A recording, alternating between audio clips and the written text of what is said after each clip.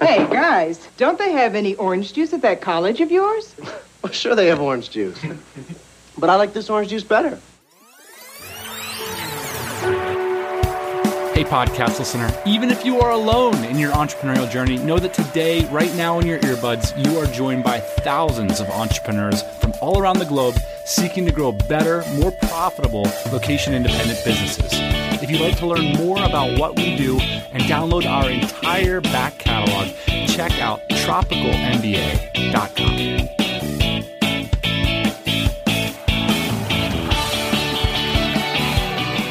Happy Thursday morning. I am a bit late on this one. I was just finishing an email to all of the companies on Dynamite Jobs platform, letting them know about a new service offering we're trying out this week over there.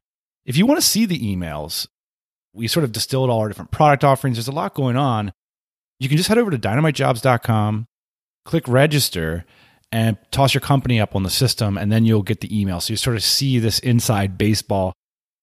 So it's free to toss your company up at the Dynamite Jobs platforms. And if you sell services, there's some benefits potentially as well. We're starting to promote the services of listeners on that platform. So a lot going on. What I want to talk about today is understanding. I had this conversation. I was like, I don't think it's necessarily like true, but it was interesting to me. So here's basically how it went down. I had this reason or rationale as to why I, made a pretty sizable investment in Bitcoin a few years ago. And I was pretty public about it, on the pod and like in my social circles and stuff. And, encouraging people, like if you, if you go to a party, you want other people to join the party, I find myself in these conversations a lot. And, I felt like I made my case again to a friend, and what he said to me was, well, the thing is I just don't really feel like I understand Bitcoin. And, when we were talking on the phone, I said, totally reasonable. And, we got off the phone and I was kind of walking around and I thought to myself, wait a second here. Like, what do you mean understand? I mean, I don't know what he meant. He could have meant the underlying technology, being a part of the community. I don't feel comfortable. Understand could be a fill-in for so many things. And that's what I want to focus on in today's episode is this need to understand things is a very strong driver in us. I think this is important when it comes to entrepreneurship because not only is the drive to understand, before we take action so strong in us, but you can choose your battles with understanding. You're not willing to hold Bitcoin because you don't understand the tech. Like, do you understand how the stock market works? If you run your business on software, do you understand how that software works? Well, what do you understand about it? Well, that it's useful. Well, in the case of investment, if you demand to understand every company you invest in, maybe you'll miss the thing that would be more profitable to understand, which is simply this. Will somebody pay me more for it in the future? There's so many things about our companies that we've owned for years that we don't understand, yet we own them, and sometimes they go up and to the right quite dramatically.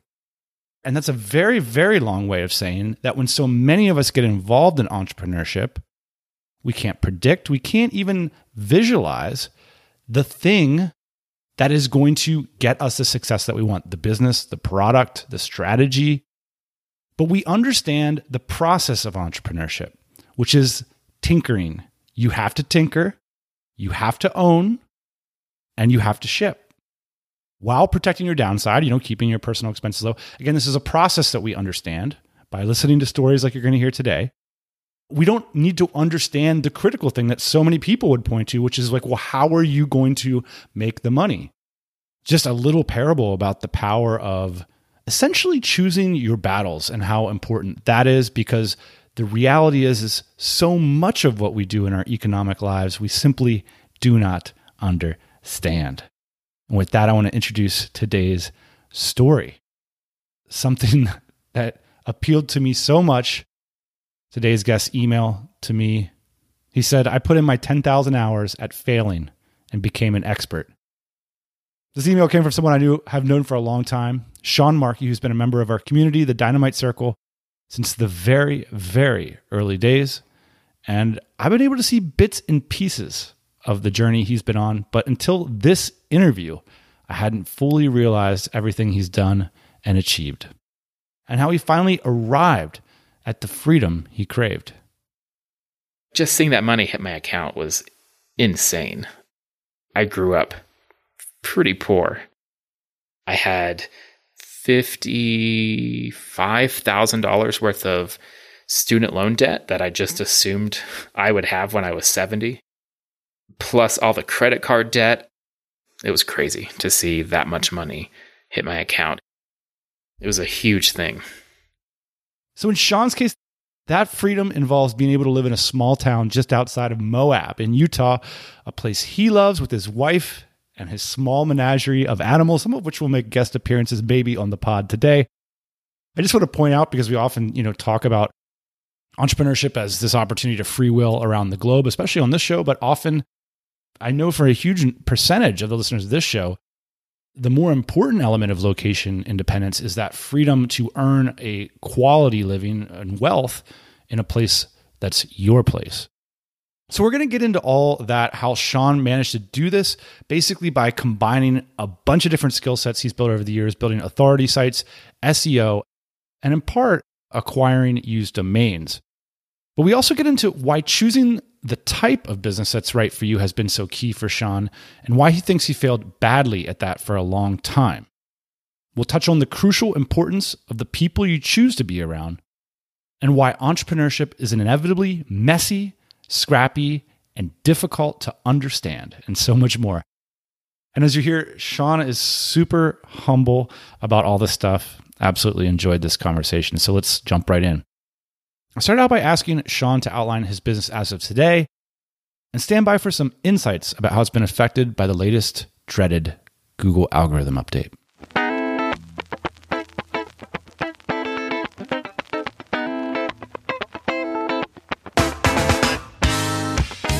So in the past couple years, since 2019, I have built and sold about $750,000 worth of affiliate websites. And that's not including, the money made while running them, like the ongoing affiliate income. Do you have a team?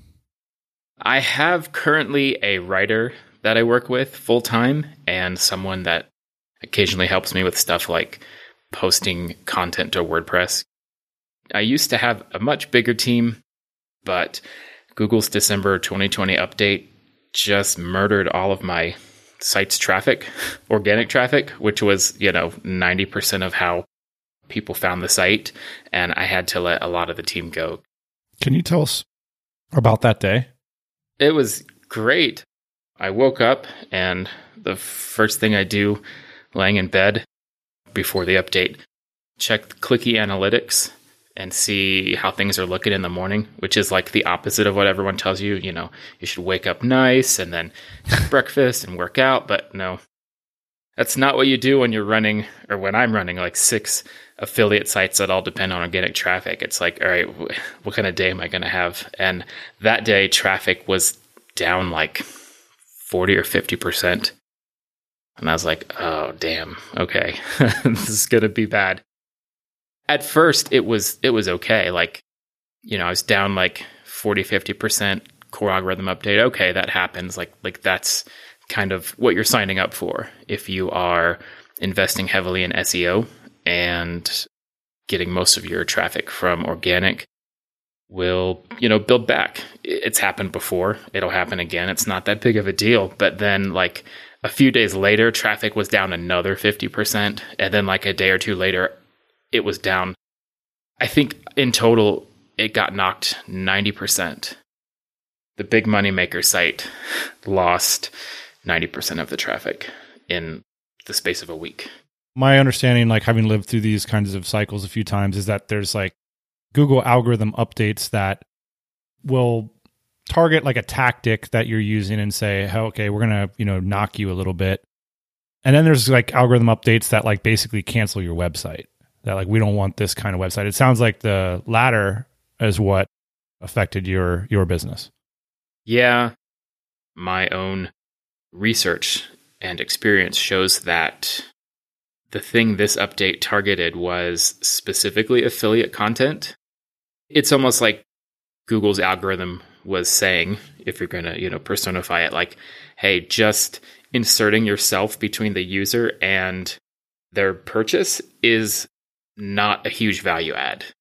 Sites that were leaning too much on the best X kind of content, like best supplement or best X for Y kind of keyword construction, are the ones that, from what I've seen, lost like that 80%, 90% of organic traffic. And how do you respond to that emotionally when you basically your business just melts away in one day? For me, it's like, okay, losing 40 or 50% of your traffic in a day or two, it's like curse words, and I'm just going to take the day off and mope. But then we'll get back to it and figure it out and keep going forward. But like when it's getting like 75%, 85, 95, I guess I found it funny. It's just like, wow, Google hates my site and this site is done. What am I going to do now? Because it's not running this site anymore because it's dead. Start Googling around for how to make money online and stuff. Like the authority site affiliate business model is one that pops up quite often. And, people start to say, oh, could I start, a website called bestelectricracingbicycles.com and like start writing reviews of all these electric racing bicycles and their really cool products and then, linking out and stuff. What's enabled you to make that work where for so many, they can't seem to get something like that off the ground? Sometimes it's just luck, which is not a helpful answer. But sometimes Google's algorithm really likes a website and sometimes it doesn't. And I think that's something a lot of people have talked about. Some of these SEO people will start 5 different websites on the same topic, and like 2 of them will really take off and start getting a bunch of traffic, and 3 of them will like never get going. And maybe you can make those work with a lot of work, but it's just, I don't know, like that's a kind of a terrible answer. It's only partially the answer. I think it's weird because you're an SEO expert, yet you're telling me it's a mystery. Yeah, I mean, Google, I'm sure, doesn't want anyone really figuring out how to game their algorithm. Like it's just like this super long battle. Like they make an update, you have to test things and see what actually moves the needle. Sometimes they'll take down some really big popular blog network or PBN, private blog network or something.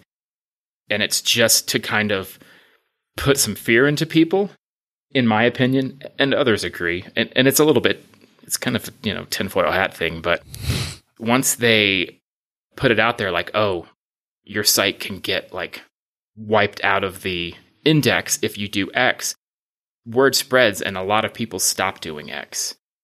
But anyways, that's only partially the answer. The other part of that answer is I got really good at a couple things within SEO. You can be really good at building links and just constantly churn out links, and that can drive your sites towards success. Or you can get really, really good at something else like writing really in-depth optimized content, which is where I kind of excel, as well as, and this is getting really into the weeds, but finding domains that are expiring and building a site on a domain that already has links and age, because it used to be a site, it used to be a business. For whatever reason, someone let it die, expire, went to auction. It still has 500 or 600 links going to it. Like that's a really valuable pickup. Now, we're going to get into that last technique Sean talks about a bit later in the episode, because helping entrepreneurs identify and purchase expired domains is the focus of his new startup, juicemarket.com, great domain, in which he's a partner with his former employer, Smash Digital's Travis Jameson, who's been on the show many times, a TMBA all-timer. But one thing I noted while we were having this conversation, as someone who's, I've always been familiar with SEO, I did it pretty seriously myself back in the late aughts, around the time this show just started. And to me, it seems like it's pretty much the same game. That was kind of fascinating to me, like whether we're talking about creating PBNs or private blog networks, We'll link to some episodes about private blog networks if you're not familiar with them. Creating detailed long form content, building links, all this kind of stuff that Sean mentioned earlier, in a lot of ways is very similar to what we were doing 15 years ago. I think the game is fairly the same. Like, the main thing that's changed is these core algorithm updates. These things happen several times a year, and they really shake the board up in the SERPs, the search engine result pages. In the past, you had like a penguin or a panda, like this huge, unexpected update, and it wasn't as common. The first thing I'm pulling out of this as a principle is like back in 2012 when, Panda hit us, like it was pretty clear like what it was optimizing for, and we adjusted for that and sort of gradually won back traffic. But nowadays you're saying things are much more, these cuts are more profound and they're harder to understand. I think that's true. The core of SEO is the same, where you write good content, build links at whatever your risk tolerance is. You should definitely know that going in. When you mention risk tolerance, you mean there are ways like the aforementioned private blog networks, which are basically a bunch of bullshit websites that link to your site, which are in theory more risky to get links from than, say, running a PR campaign where local newspapers link to you. Right. If you don't know what you're doing and you don't have a high risk tolerance, you shouldn't do things like that. However, it'll take you much longer to rank, and at least as I've seen on some sites, you can still just sort of be collateral damage in an algorithm update, even if you did all the right things. Putting all your eggs in the SEO basket is a strategy that comes with a lot of risk. A lot of reward, but also a lot of risk. Has the fact that programs like Amazon Affiliate, you get a lot more reward linking to Amazon than stuff back in the early aughts. Has that changed this sort of authority site business model at all? The fact that, Amazon's making it easier for you guys to make more money? They make it easy to get into the game, which saturates the market. So now you have a bunch of people going after the same, tiny slice of a keyword or a niche. And including people like Business Insider. You find yourself like on Business Insider reading about the top 10 best K-Cup coffee makers or whatever, and you're like, how am I here? Right, yeah. I think Amazon is long-term a really terrible partner to promote their products, because in the end, they don't need you. You need them. They have cut the affiliate percentage that they pay on a bunch of products, I think twice now. And the last time was in April of 2020. For instance, I was in the home and garden niche, and I earned 8% on all the products I recommended. And then they changed it almost overnight. They changed it to 3%. And in some other countries, I've heard they're doing things where like you only make money on the product you recommend, not everything that someone puts into the cart, which was in the past a trade-off for their terrible low percentages. You make it up on volume, but like that's changing over time. Now, there's obviously like SEO for established businesses, but I kind of want to like talk about SEO as a lifestyle just for a hot minute. I'm thinking about maybe like that 20% of the audience who has a job and is thinking like, oh, this is kind of interesting. Like I'm a little bit analytical. I know what good content is. I studied English in university or whatever.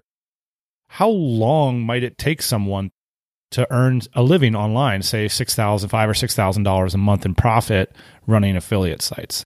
How would that process unfold?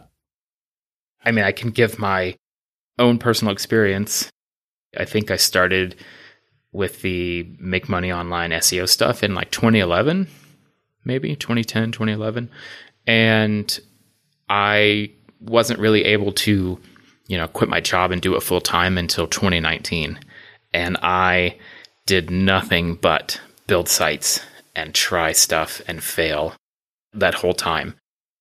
I would caution people against thinking it's easy and you can just sort of jump in and do it. I spent 8 years just throwing shit at the wall and breaking plates and making a mess, and finally it paid off.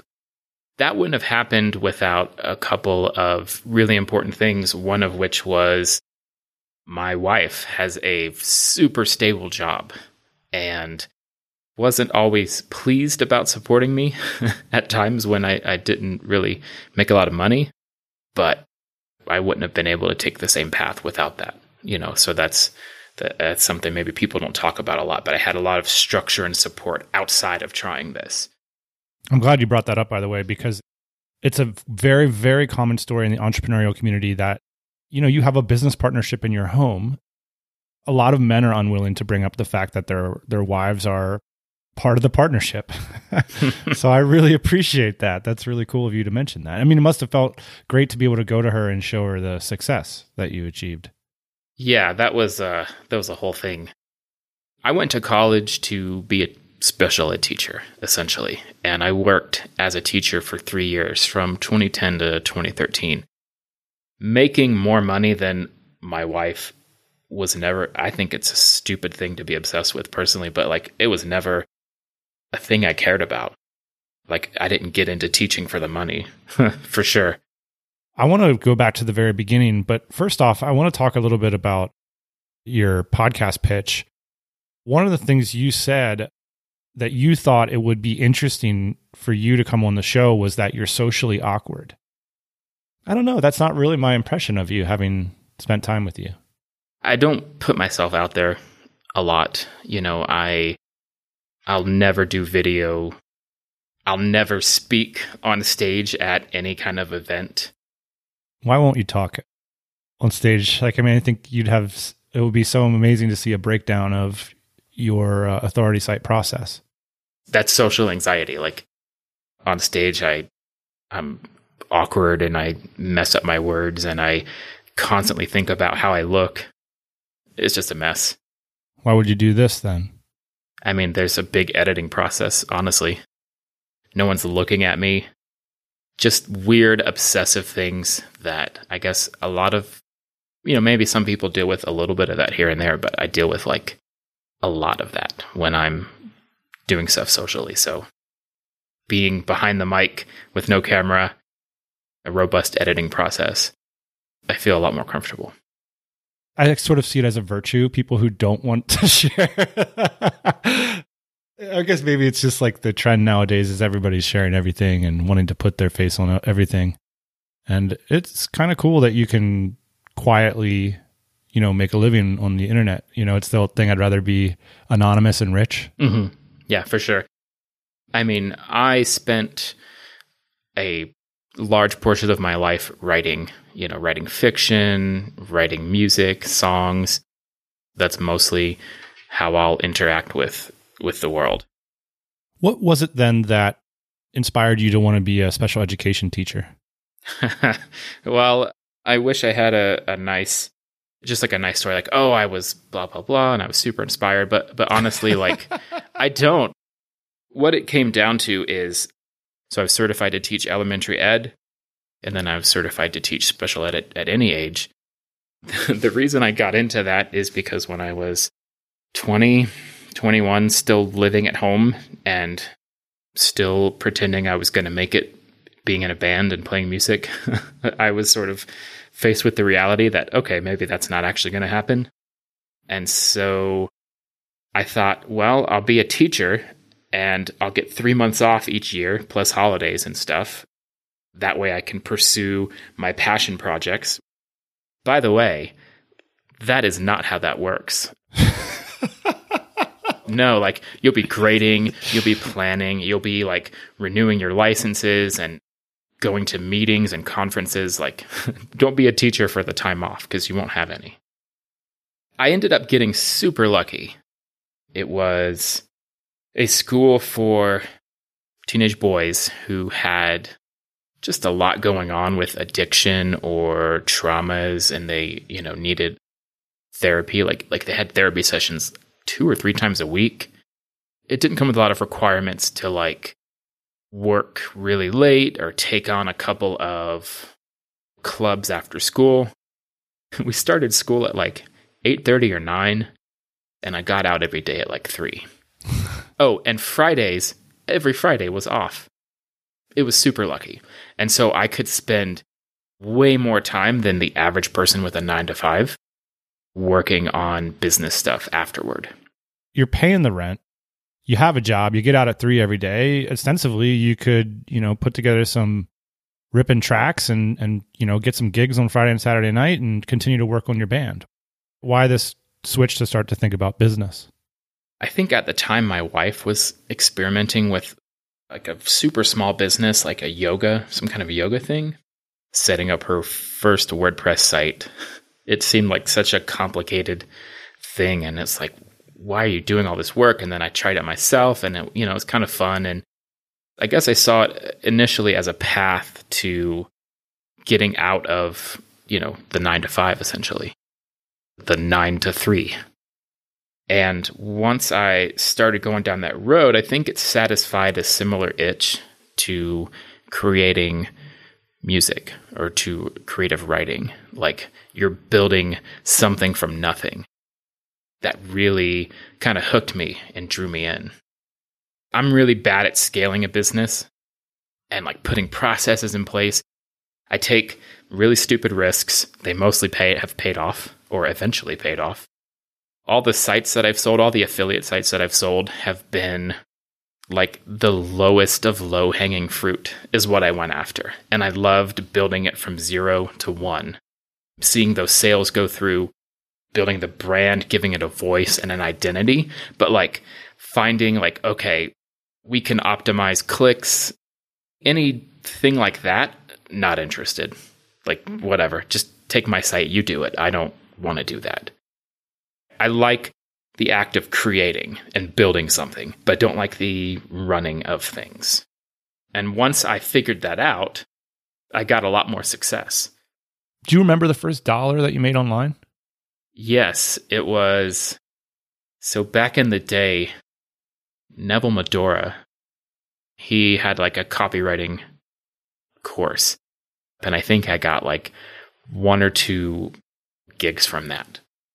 And then the first consistent money I made was I set myself up on Fiverr. And this is like, early mid 2011.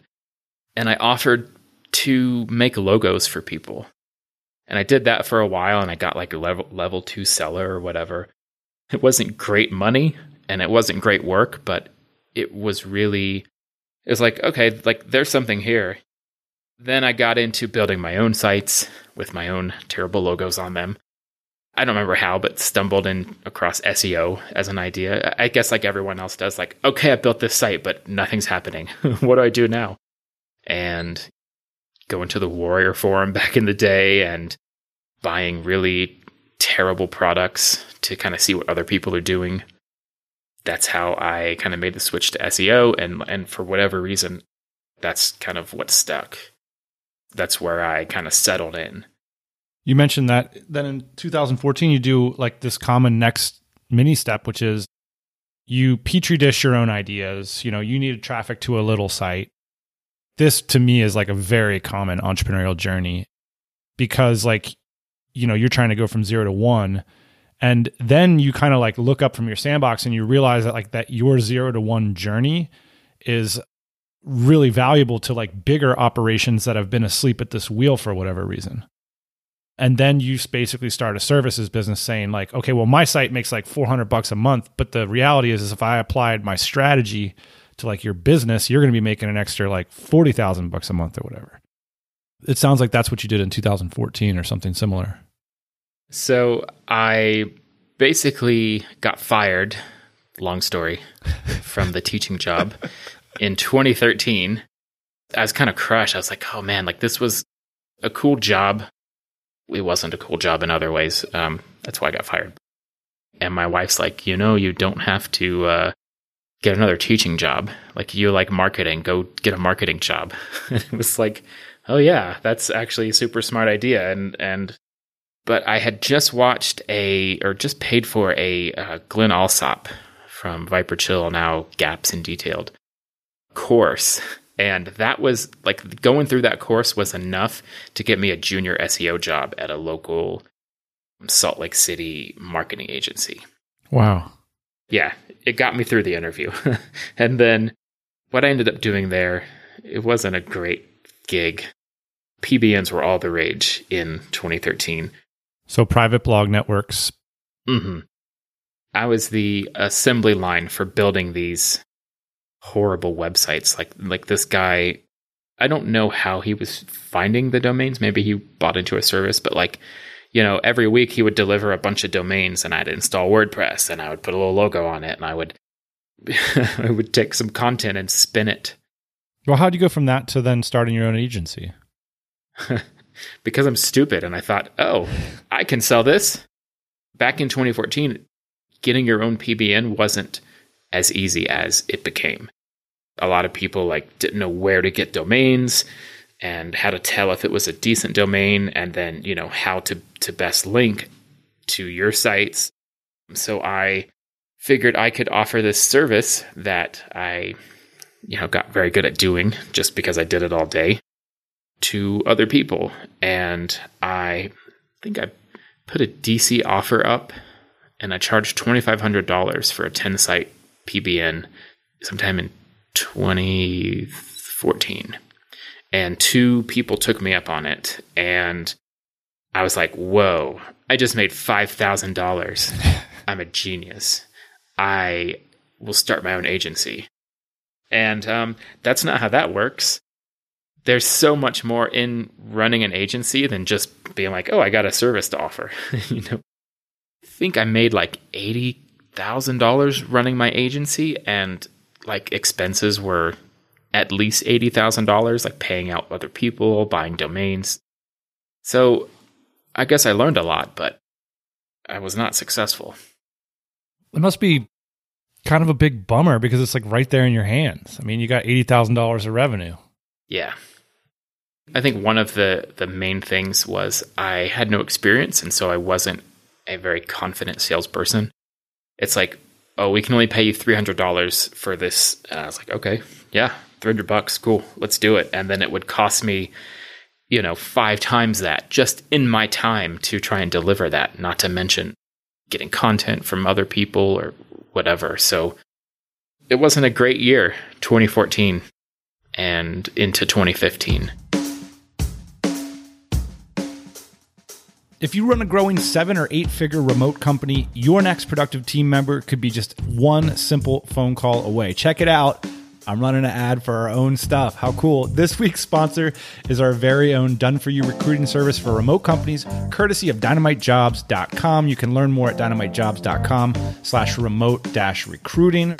Our process starts with a simple, free, no-obligation phone call with one of our senior recruiters, and often the boss man himself. We'll get a sense for your company, your mission, the candidates you're seeking. We then go out and execute the entire job search on your behalf. That includes marketing it to our database, as well as taking a lot of the budget from the service fee and going out and proactively marketing your job to third-party sites, services, communities, and so on to ensure you get the best candidates for each individual job. Again, we know how to do all this stuff. We perform all the filtering, the interviews, and the assessments on your behalf. So basically, we're delivering you qualified candidates who are interested in your position, who understand your needs, and are looking to have that final conversation with you about, whether or not it's a good fit. So obviously, hiring can be a total pain in the butt, but the team at Dynamite Jobs does this stuff every day. We understand remote-first businesses and have the systems and people in place do the job quick and reliably on your behalf. So with our new done-for-you recruiting services, you can stay focused, or your team focused on what you guys do best, and we'll take care of the hiring on your behalf. To learn more, head on over to dynamitejobs.com/remote-recruiting, schedule a call, or drop us an email, team@dynamitejobs.com. So you have this tough year where you're spending more money than you're making. You're busy, you're working hard, and you're losing money. And then you write to say that a year later, Travis Jameson, who's been on the show many, many times, hired you to run his agency. Yep. Did you tell him that you were losing money on your agency? What happened was, so at the end of 2014, I was super broke, just no money, wasn't pulling my weight in the household at all. I ended up getting a job at the library in Moab. near where I moved. And I was like the children's library assistant or something. I don't remember. It was like a kind of a part-time gig, but it was all I could come up with. At some point in 2015, Travis posted something in the Dynamite Circle looking for kind of like an assistant to help with like marketing stuff on Supremacy SEO, which was his site at the time. And I applied, and he knew that I knew SEO, even if I was terrible at running an SEO business. I'm just trying to imagine you like being in this like online forum full of people that are doing stuff online, and like you're working at a children's library. What's the set of emotions around that? I'm super glad you guys had much more relaxed standards back in the day. I definitely would not have gotten in if I'd applied with what it would take now. It was motivating to see these people. And to be clear, you joined the DC like so early that like I was probably the person who looked at your thing, and I was probably at the time thinking, oh my gosh, this guy Sean wants to pay me money. Because you joined like when it started. 2012. All right, so you slide into the DC, you're hanging out in there, but actually you're working at a public library. And at first I was teaching. But yes, eventually I did my own agency. I failed super hard, had to take a job at the local library, watching the children's library room, shelving books and stuff. It was cool. I'm thankful for it. It definitely got me a little bit of money when I needed it. It was motivating to see the stuff people were doing in the DC, the success they were having. A little discouraging, but mostly motivating. It's like, man, all these people have found a way to make money. At the very least, like, I'm a creative person. I graduated from college. I know how to put the work in. Like, it's going to happen. I can do it. So you're working at the library. You apply to be Travis Jameson's like assistant. Like marketing assistant or something, I think it was. The only thing I ended up doing was writing a weekly blog post on Supremacy SEO. This Week in SEO, it was called.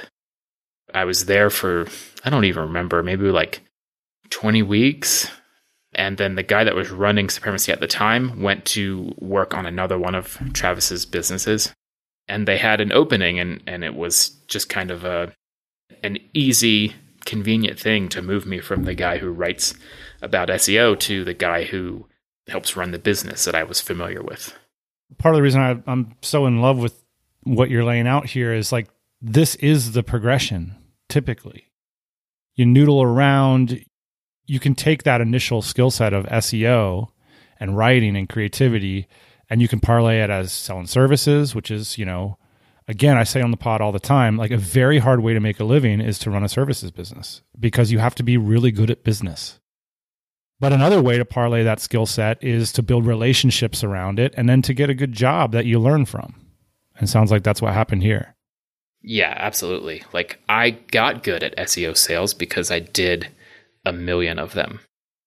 It was a great business that had a strong word of mouth, and we would just get lots of people contacting us. I'd get on the phone with them, and it was a lot easier to sell something that wasn't my own.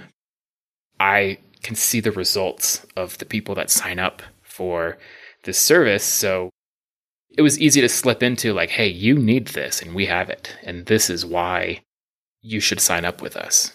It sounds like you ran Supremacy from 2015 to 2018, which is now Smash Digital.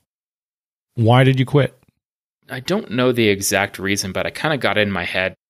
Like I said before, I'm really interested in the creative side of things, and, doing SEO for people, I guess, wasn't scratching that itch. I started looking for a place that might. And I kind of settled on Siege Media. It's a content marketing agency that uses like really good content with really strong visual components and outreach to build links. And so I saw that they were hiring for a remote position, and I thought, hey, maybe like really digging into this content marketing and just being more creative would be more fulfilling, or, would lead me to the next part of my life, whatever that is. And so I applied for a job there. How'd it go? So they paid for me to travel out to San Diego. That's where their office was in early January of 2019. And with the exception of the library gig, the last time I worked in an office setting was in early 2014. And I was super excited. I get to the office on Monday morning or whatever day I started, and I was going to do like an orientation there. I got to the office. My memory is they had the heater blasting because, Californians. And I was so uncomfortable. It was so hot. And I got there. I was there for like 3 minutes, and I said, I'll be right back. And I walked out of the building back to the apartment I was staying in, grabbed the portable fan and walked back to Siege, plugged it in at my desk and just pointed it at my face. And I felt so awkward, so uncool. When they had us go to the conference room to, do some training, I took the fan with me. The other thing, I haven't really talked about this, but I have super bad ADHD, and I didn't realize how much it impacted me until I wasn't, in my home office that I set up in a way that works for me. So working in this open office setting with ADHD and not taking Adderall or anything, it was a nightmare. It was like early indicators that maybe this wasn't a good move. I've been in that situation where you kind of know you're in the wrong room, and that's a very shitty feeling because you often did a lot to get there. You kind of build up the expectations of the people who hired you, your family, everybody knows this is what you're doing. And then you start to realize you don't want to be there. Oh yeah. That's a bad feeling. It was bad. I came home, I, was a remote worker. We had meetings all the time. I had super tight deadlines. At Supremacy with Travis, it was super chill. It was this is what you need to do. Get it done. No micromanaging. I left this awesome job to try and grow as a person or, expand my skill set or whatever. And wow, this is a huge mistake. And so I think I quit after 2 weeks. Wow. You said I really can't emphasize enough how much I failed at things from 2011 to 2019. Yep, I became an expert. Well, you did become an expert because soon after you quit, you had your first big hit. Can you tell us about what happened there? What was the transition?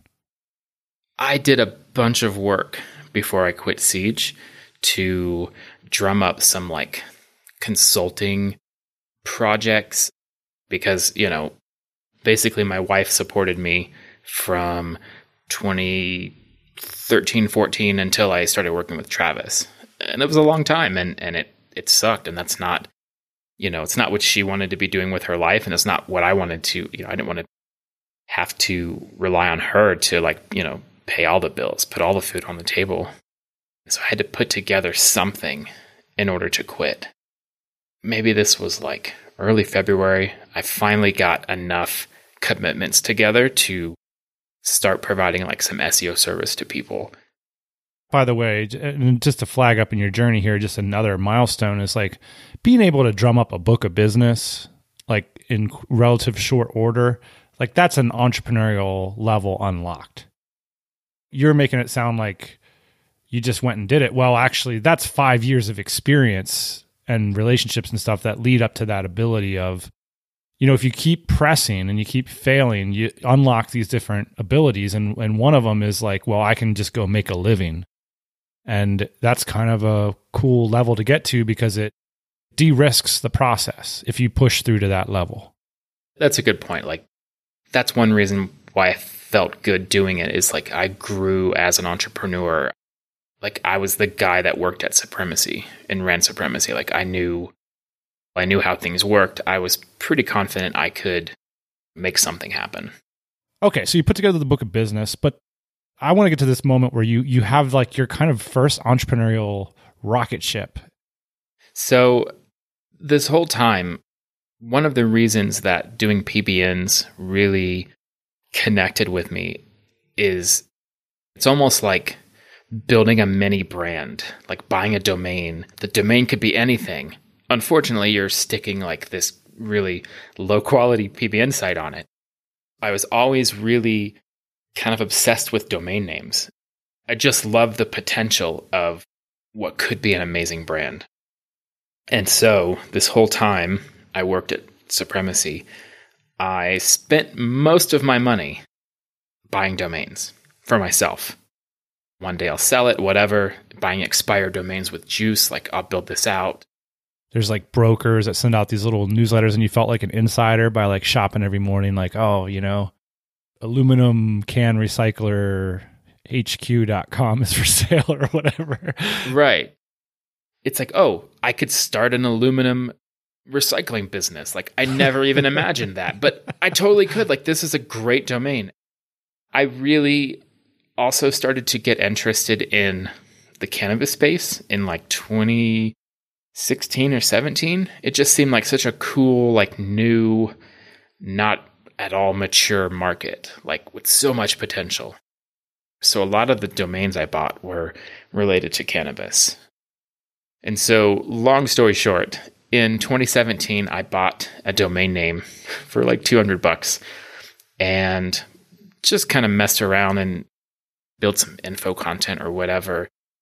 But in late 2018, I put up a best CBD oil page and it did not do much of anything. But by very end of 2018, beginning of 2019, it started to rank kind of well. I remember making $1,000 in January of 2019, like when I started at Siege, and I was like, wow, $1,000. That's like $1 million, you know? Because it's my $1,000 and I earned it while I was sleeping. It just seemed like this huge potential.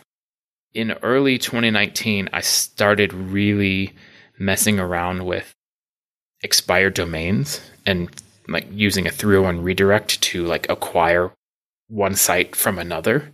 Okay, so we're going to have to describe how that works because this is a classic. I mean, Travis Jameson came on the podcast in like 2012 to talk about his 301 redirect strategy. So you have a site, let's say it's about, you know, I don't know, teeth whitening.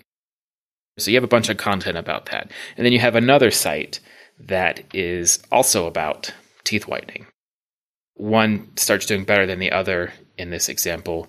And so you take all the content that you built out and all the links that you built to site 2, and you're going to move all the content over or combine it or whatever with site 1.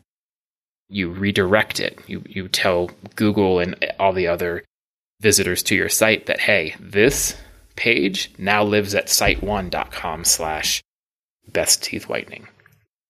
And then you do that for each individual URL. You 301 redirect. That's the kind of redirect it is. It's a permanent redirect to this other site.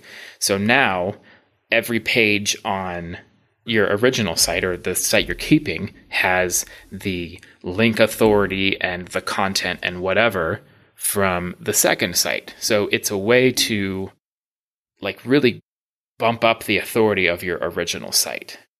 And so an aggressive SEO might hang around on GoDaddy or on these newsletters or on your new business and say, well, I'm going to buy up a bunch of expired domains that were pretty well respected sites, but people are giving them up for whatever reason. And I'm going to 301 those sites to my money-making site. Yeah, I mean, there's definitely tactics that work better than just straight 301ing it out of the box. Like you want to build a site, you want to have that site have its own identity and its own rankings. It's way more powerful to do that. I don't want to say I stumbled into it, but I tried to build out this second site about CBD and it just wasn't getting that much traction. And I thought, well, I've heard about this 301 stuff. I'll do that. And I did it poorly. I think I talked with Matthew Barbie. He works at HubSpot now on the Traffic Think Tank Slack group. It's an SEO group. Highly recommend that. He gave me a couple of pointers because he's done this kind of thing before. That was the first thing. The second thing was that made this work. That wasn't a 301 redirect, but I remember listening to the Authority Hackers podcast. They were talking about how Google loves fresher content. So like taking a post, making some changes, updating it to make it more relevant to the newer date, and then hitting update was something that would help you rank better. I took this post that I had had for several months and I changed the date, and then I think I added like 1 or 2 products on the post and hit update, and that's it. But it changed everything. I'm looking at numbers here, 30K and then 50K in April, 80K for May. You're on a rocket ship. You had an 80K month. You didn't have any expenses associated with that $80,000. That's incredible. That's like somebody just dropped a Mercedes into your driveway like in 1 month. That's crazy. I love it. I still can't believe it sometimes. The site was making like $1,500 a day on some days. A day. That's insane amounts of money. So what are you doing? You're like in the middle of the desert looking at your computer screen thinking what your life's... I mean, that must be amazing. It was an amazing year. I stopped doing any other consulting work. I stopped doing anything but that site. But I didn't have to do that much. Like the site had whatever authority Google liked at the time. It was in between updates, so nothing was going on there. And it was just ranking in the top 3, sometimes number 1, sometimes number 2 or 3 for this insane lucrative keyword. I want to flag up a couple things. The first is that this is the next achievement unlocked in an entrepreneurial journey, which is like you became an expert, and there's a lot of experts out there, but now you're an expert who's applying expertise to assets that you own. And so now you can have asymmetric returns where you can't when you're selling your expertise directly.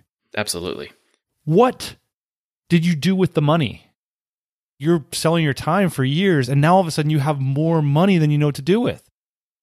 Must be insane. No, it was for sure insane. The first thing I did was paid off all my credit card debt, of which I had a lot, because I was just taking risks. How much did you have? Probably around $15,000. $15,000 worth of I mean, it's not a domains ton. Domains, marketing courses, buying links. Like, it's not the most money anyone's ever been in debt on credit cards, but it was absolutely the most money I could be in debt because they were all maxed out for years. Well, and it sounds like, you did a lot of what folks on the journey do is they say, hey, you got to spend money to make money. And so I should take this course and I should, experiment with some links and, I should run a little PPC campaign.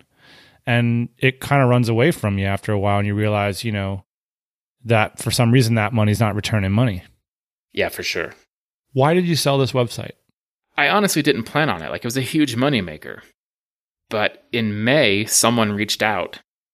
Like, this broker reached out and said, hey, I'm a legit broker. I have a client that wants to buy this website. Would you sell? And just for reference, this is May 2019 when this affiliate site just delivered $80,000 into your personal bank account. At this point, it was on track to make $80K in affiliate revenue. This broker was like, my client wants to buy this website. Are you interested in selling? And I was like, yeah, I guess. I'm interested in talking for sure. We got on the phone and they came back after we chatted with an offer that I cannot talk about because of NDAs. And I talked to a couple other people. This is the value of a network. Like, I dialed Travis up, who has sold and bought multiple businesses himself. And I was like, should I sell? Like, what do you think? And he's like, I absolutely think you should sell. It was definitely for a life-changing amount of money. And I was like, all right, let's do it. What did it feel like to receive life-changing money? It felt life-changing, man. It was like just seeing that money hit my account was insane. I grew up pretty poor. I had $55,000 worth of student loan debt that I just assumed I would have when I was 70, plus all the credit card debt. It was crazy to see that much money hit my account. It was a huge thing. How did you acquire the CBD site that you eventually 301'd? Like, how did you identify that asset to bring into your portfolio, and then how did you ultimately pay for it? I paid for it with credit card debt. It actually wasn't that expensive. I saw this name was expiring. I use a tool called Domcop, DOMCOP.com, but there's a couple other tools out there like Spamzilla. What it does is it just lists all the domains that are expiring in the next 10 days, and it runs them through like the Moz or Ahrefs or whatever. So it like judges their quality in terms of like their SEO value. Yeah, it says this, this domain is expiring. It has 50 referring domains. This one has 317, whatever. So you can go through and look for these expiring domains that have some juice already. And I found one that I saw it was expiring. I bid on it in a GoDaddy auction. It got up to like $750. And that was too much for me. Like that was too big of a risk. Just couldn't pay that much. So I lost the auction. What ended up happening was the person who won didn't pay for it. And I could kind of see that it was still in this like pending status. It did not have a home. And I kept trying to contact GoDaddy and say, give it to me. I will pay for it. Like, give me this name. But they just kept saying, oh, we can't. There's nothing we can do. This process has to play itself out. And so I watched it every day to see what was happening with it. And finally, it dropped from the registrar.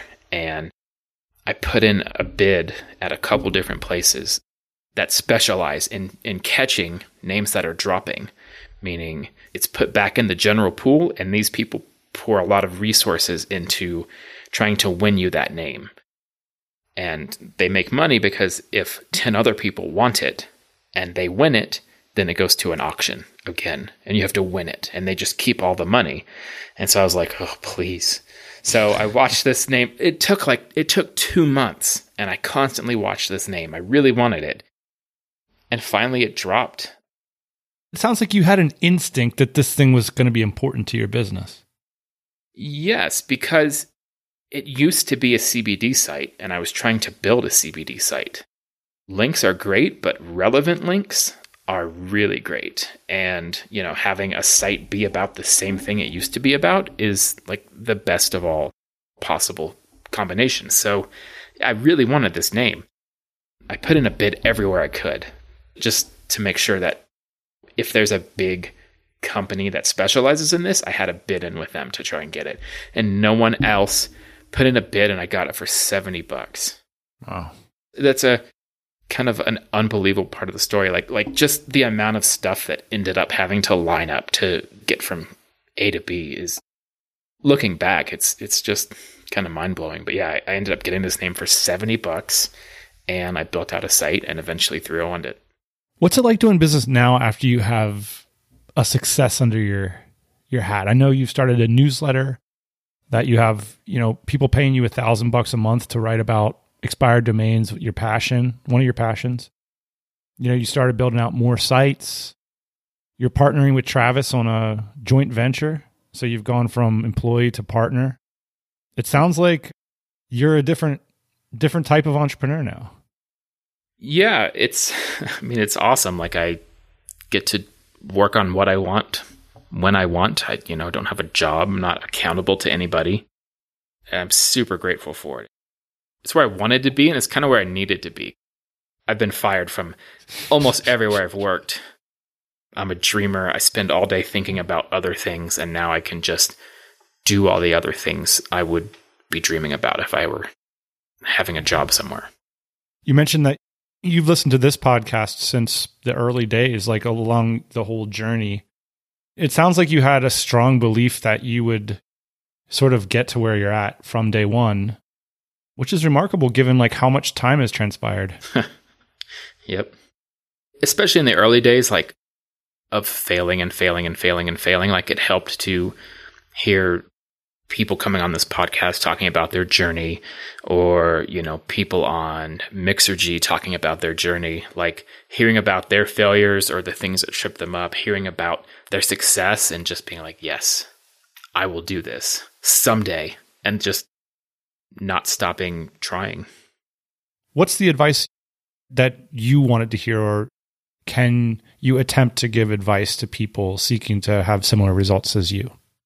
I guess given all my experience, my advice would be, one, to have a strong support network, whatever that means, whether it's your family, your spouse, your friends, people you are in business with, whatever. Like, that has gotten me so much, like from my wife to working with Travis, being like up front and up close and seeing what happens. Like, that was super instructive. Building out your network organically and having a strong support structure in place. The other thing I'll say, for me at least, like, I really started to experience success once I figured out what I actually wanted to do and, embrace that. In my own head, I'm more of a creative person who likes the creative process. And so once I really focused in on that, that's when I found success, instead of saying, oh man, I bet I can make a bunch of money running an agency. Getting comfortable with failure was something that was very helpful on my own journey. Maybe it didn't start this way, but like just saying like, okay, I'm going to do this thing. And if it fails, it fails. And I'm going to hopefully learn something and take that away and bring that to the next thing, and just keep stacking failure and keep stacking the things you learn from that failure.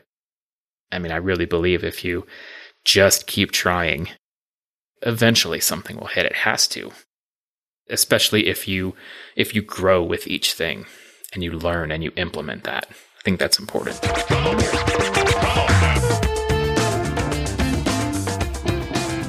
A big shout out to my guy, Sean Markey. You can check him out on Twitter at Sean Markey. He also has a blog at ranktheory.com. And then there's, of course, juicemarket.com. It's a new marketplace for expired domains. It's got a great design, really cool branding, and solving a problem in the marketplace. Expect really good things from juicemarket.com. That's it. Remember, we got a Q&A episode coming up. Feel free to drop us some questions. And if you want to hear some on-the-ground, real-time updates of what's happening with our services at Dynamite Jobs, remember, you can sign up your company with a free account over there. That's it for now. We'll be back next week, same time, same place, next Thursday morning. We'll see you then. Hey, thanks for listening to the Tropical MBA podcast. You can go to tropicalmba.com, get access to hundreds of back episodes and all kinds of other goodies. Load up your iPod. That is the cheapest way to fly business class on your next international flight. We will see you next Thursday morning, 8 a.m. Eastern Standard Time.